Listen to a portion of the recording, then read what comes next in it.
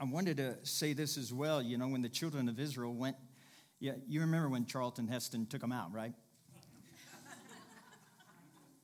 You didn't see that movie, The Ten Commandments? I saw it. I mean, Charlton Heston let them out. But when he did, he took them to the promised land. This is the thing with you and me. The promised land is not a place for you and I to go. The promised land is Jesus. It's Jesus. The promised land is Jesus, and he's in you today. It's not something that you can seek for out here. It's something that you and I need our eyes to be opened up in here. Man, that's good. That is good news for each and every one of us. You know, you've been probably looking at Facebook and stuff, and it says things like, a lot can happen in 3 days. And it's true. On Mark chapter 16, verse 1 through 7, it says this: Now when the Sabbath was past, Mary Magdalene, Mary the mother of James, and Salome brought spices and that might come and anoint him. Very early in the morning on the first day of the week, they came to the tomb when the sun had risen. And they said among themselves, who will roll away the stone from the door of the tomb for us? But when they looked, they saw that the stone had been rolled away, for it was very large. And entering into the tomb, they saw a young man clothed in a long white robe sitting on the right side, and they were alarmed. But he said to them, do not be alarmed. You seek Jesus of Nazareth, who was crucified. He is risen. He is not here. See the place where they laid him? But go and tell his disciples and Peter that he is going before you into the Galilee. There you will see him as he said to you. I think it's significant that the angel specifically named Peter. Why do you think he just named Peter out of the other 11 disciples? Because Peter was the one in most shame. He was the one who denied Jesus. And God was saying, I know what you did, Peter, but you're still my disciple, and I still love you, and I died for you. So make sure that you tell Peter. Who's going to roll the stone away, they said. Who is going to roll the stone away for you and me?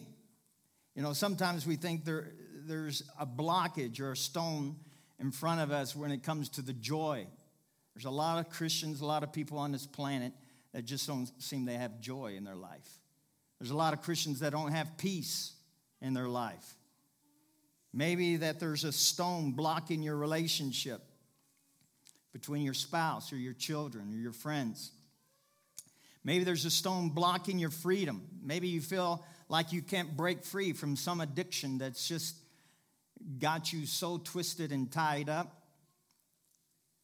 But God wants you and I to know that, you know, there's so many times that when I was growing up in church, you know, I tried to be holy, tried to work hard. And once I realized that I couldn't do that as a teenager, I just cast it all away. I think a lot of Christians do that. I can't live like that. I can't live what I've been taught. Don't do this, don't do that. And there's a lot of don'ts. A lot of don'ts. And people say, well, I just can't do that. You are absolutely right.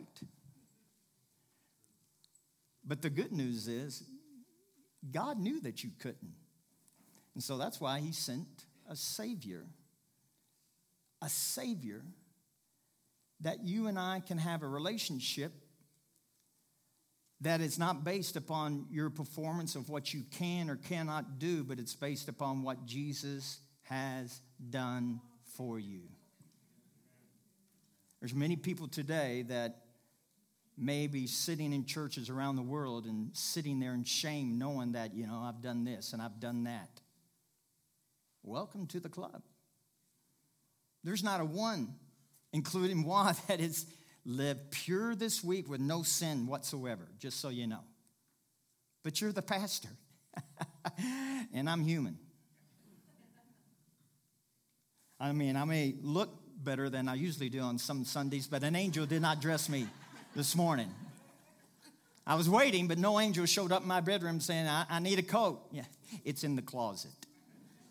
Sounds a lot like my wife, But anyway, no, you can't sit there and base your relationship based upon what you have done or what you should be doing that you're not doing. Who's going to roll the stone away? Well, this is the good news. You can go to God in every time that you feel like you're struggling. If you have an addiction, so many people with addictions, they're sitting there going, I need to try harder and try harder and try harder. And you may be able to do that for a few days, few weeks, or a few months, but eventually you're going to come tumbling down because you need the strength of Almighty God. Your strength is way too weak. Your strength is too weak to even live for God. It is. Romans chapter 5, verse 17.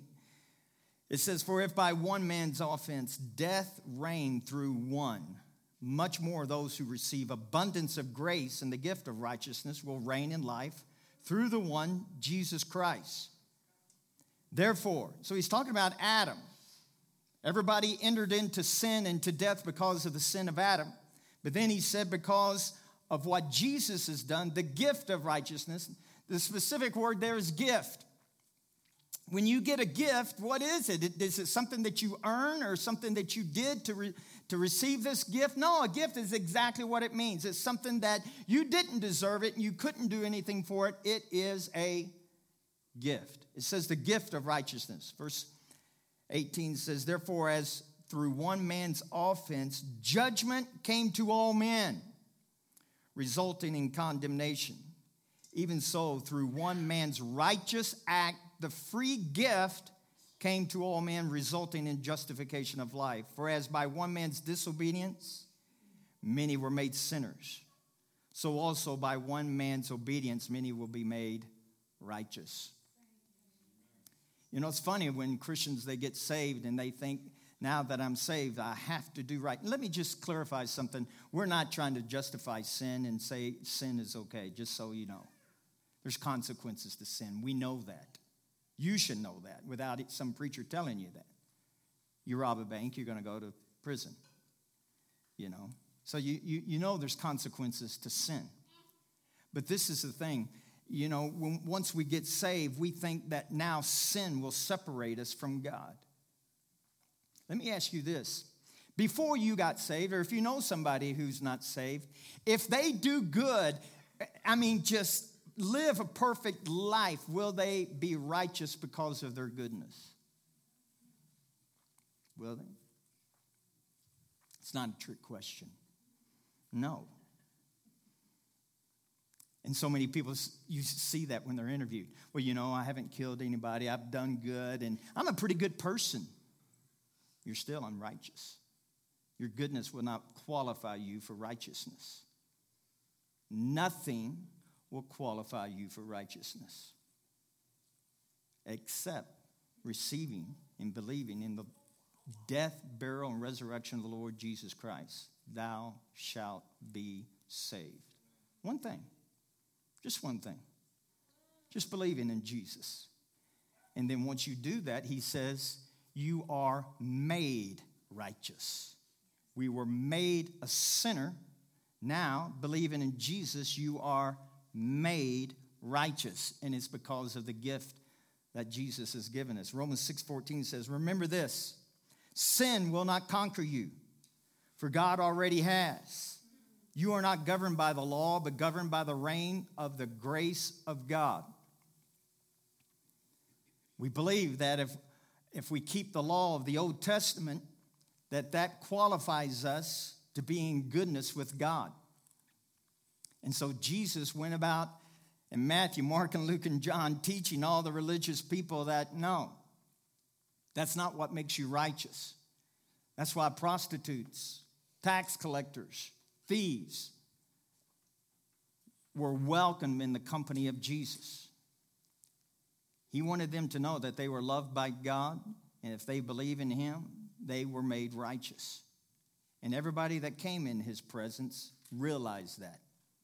They realized that they were loved by God. So we are reconciled by the cross. In 2 Corinthians 5:19, it says that, for God was in Christ, reconciling the world to himself, no longer counting people's sins against them. And he gave us this wonderful message of reconciliation. So what God was doing when Jesus was hanging on the cross, God was in Christ. Listen to this. God was in Christ reconciling. What does that mean? Making everything right between man and God, because sin was a separation between God and man. And so God says, I'm going to take care of the sin issue. I'm going to take care of it. And then, because he was in Christ working this all out for you and me, it says in that scripture that, because when I was raised up, I thought that, man, everything I did, God was going to remind me when I got to heaven. Anybody think that, you talk about a long line of people. And if you were after me, you were going to have to wait extra long, because, all right, Mike, here we go. Everybody else be seated. But this is the good news. Did you know church is about good news? It's not about condemnation or sin or pointing a finger. Church, the Lord Jesus Christ, is about good news for you and me. And this is the good news. It says God was in Christ reconciling the world to himself, no longer counting people's sins against them. There's no list in heaven with your sins written on them. Thank God. So it's going to be really great in that line. You could say this, that Good Friday is when we were reconciled to God, and because of Easter, we are saved by God. We're reconciled by the cross, but you and I are saved because of the resurrection. Reconciliation doesn't save us. Receiving Jesus does. 2 Corinthians 5:21, for God made the only one who did not know sin to become sin. Jesus was made sin. 2 Corinthians 5:21. This is the Passion Translation. For God made the only one who did not know sin. God made Jesus to become sin.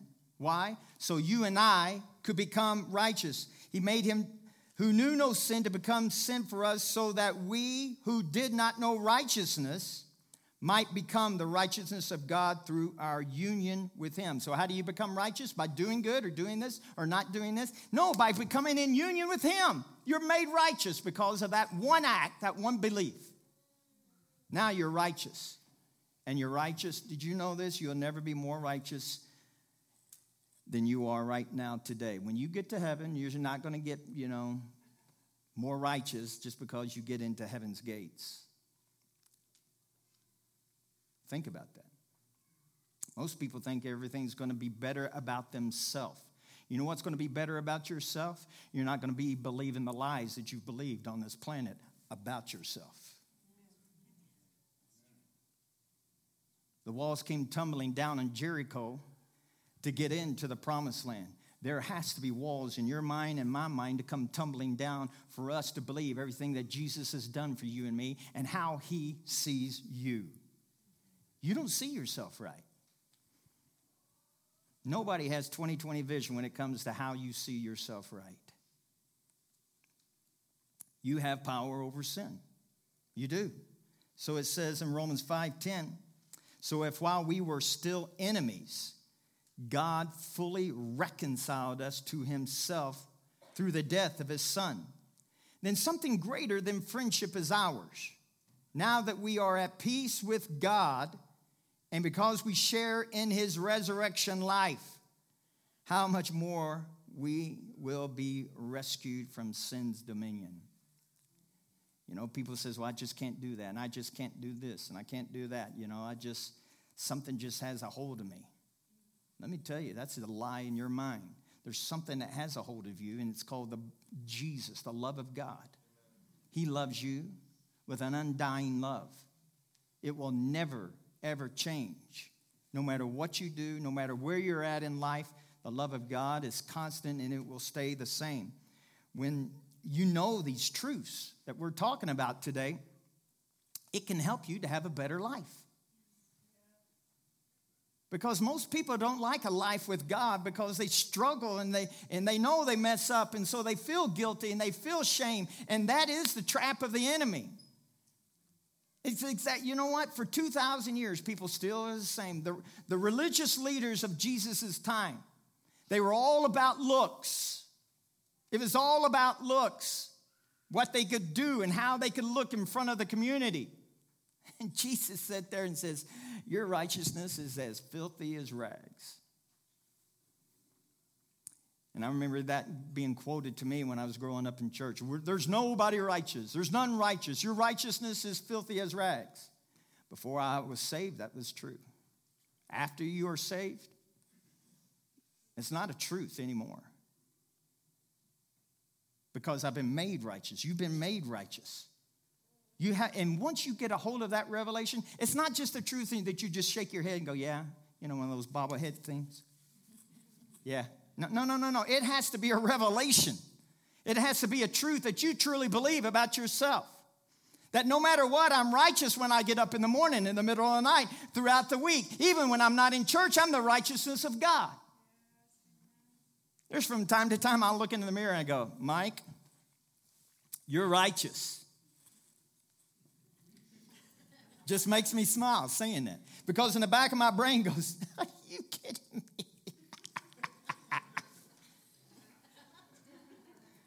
Everybody, you got these thoughts that come to your mind, but those are the thoughts that the walls have to come tumbling down so you can grab hold of the promises of God. He is Jesus. The promised land is Jesus, and the Bible says in 1 Corinthians that all of the promises are yes and amen. It just means this. It means so be it unto you.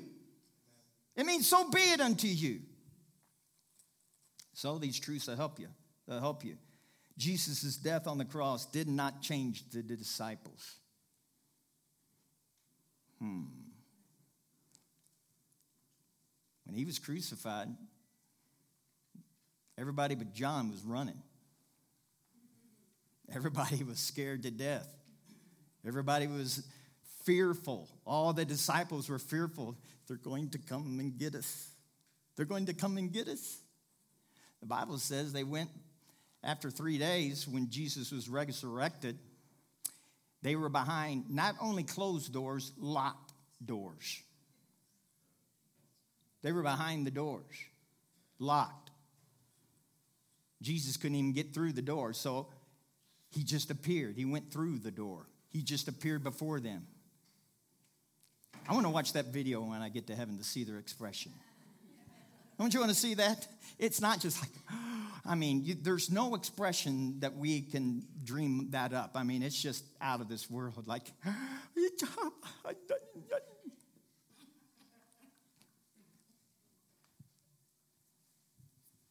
they said, Jesus said, it's not a ghost. Come and touch my skin. Look at my nail print hands. Thomas, the doubting one, come and touch my side where the spear went in. The cross didn't change their lives, but the resurrection did. Thank God for the resurrection. It empowers people like you and me. Simple fishermen were all of a sudden empowered. Peter, who denied that he even knew Jesus. After the resurrection, he's preaching to the crowds. And the Bible says, all of you guys, I want to tell you about Jesus, how he was crucified, but he's resurrected. And when he preached to the crowd, no longer was he ashamed, but he preached the goodness, the good salvation, the gospel to all the crowd. And the Bible says 3,000 people gave their life to God. So the death, the cross did not change them, but what changed them was the resurrection. It's the same with you and me. When we see Jesus on the cross, we learn that God loves us. But when we see Jesus risen from the dead, we realize his love is greater than anything that life can throw at us. The resurrection empowers you and me once you understand it. The resurrection, the Bible says, is the same spirit that raised Christ from the dead. Listen to this. The same spirit that raised Christ from the dead, it dwells in you. It's in you. That's a lot of power. You know? And so many church people and Christians are saying, God, send us more power. Do you really need any more power than resurrection power? There's no more power greater than the resurrection power. And again, the walls have come up between us and church people because we think that. We need more. God, are you going to send revival? God, are you going to do this? God, you're going to do that?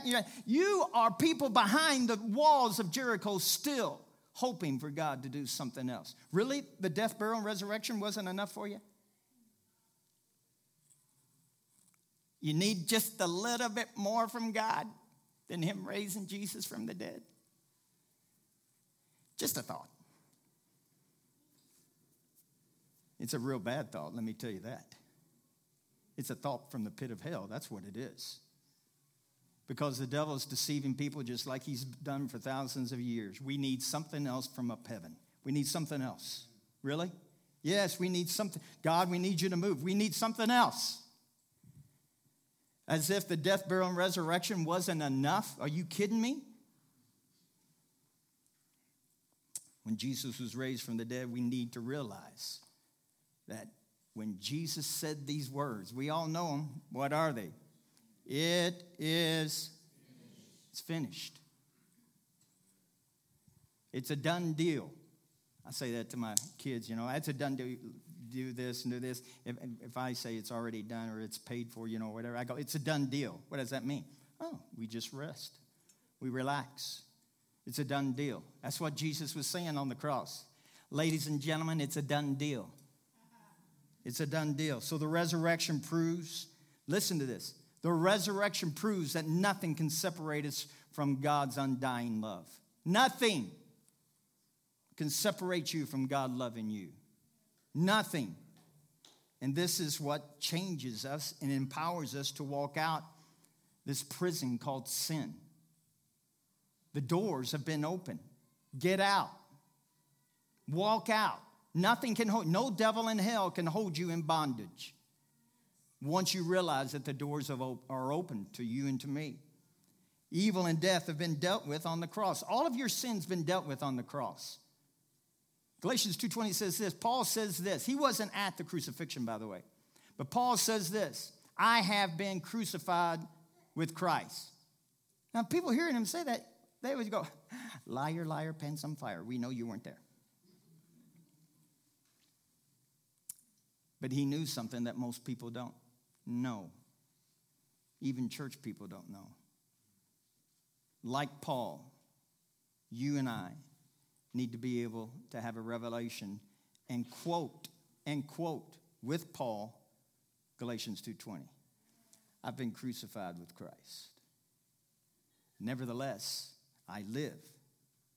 Yet, it's not I that liveth, it is Christ in me. And the faith that I now live by, I live by the faith of the Son of God. In the spiritual realm, the spirit's more real, more powerful than the physical realm that we can feel, taste, and touch. It's more real. I know it's just mind-boggling, but it is. It's more real. And so in the spiritual realm, what all of the demons and all of the angels and God, what they see when they look at you,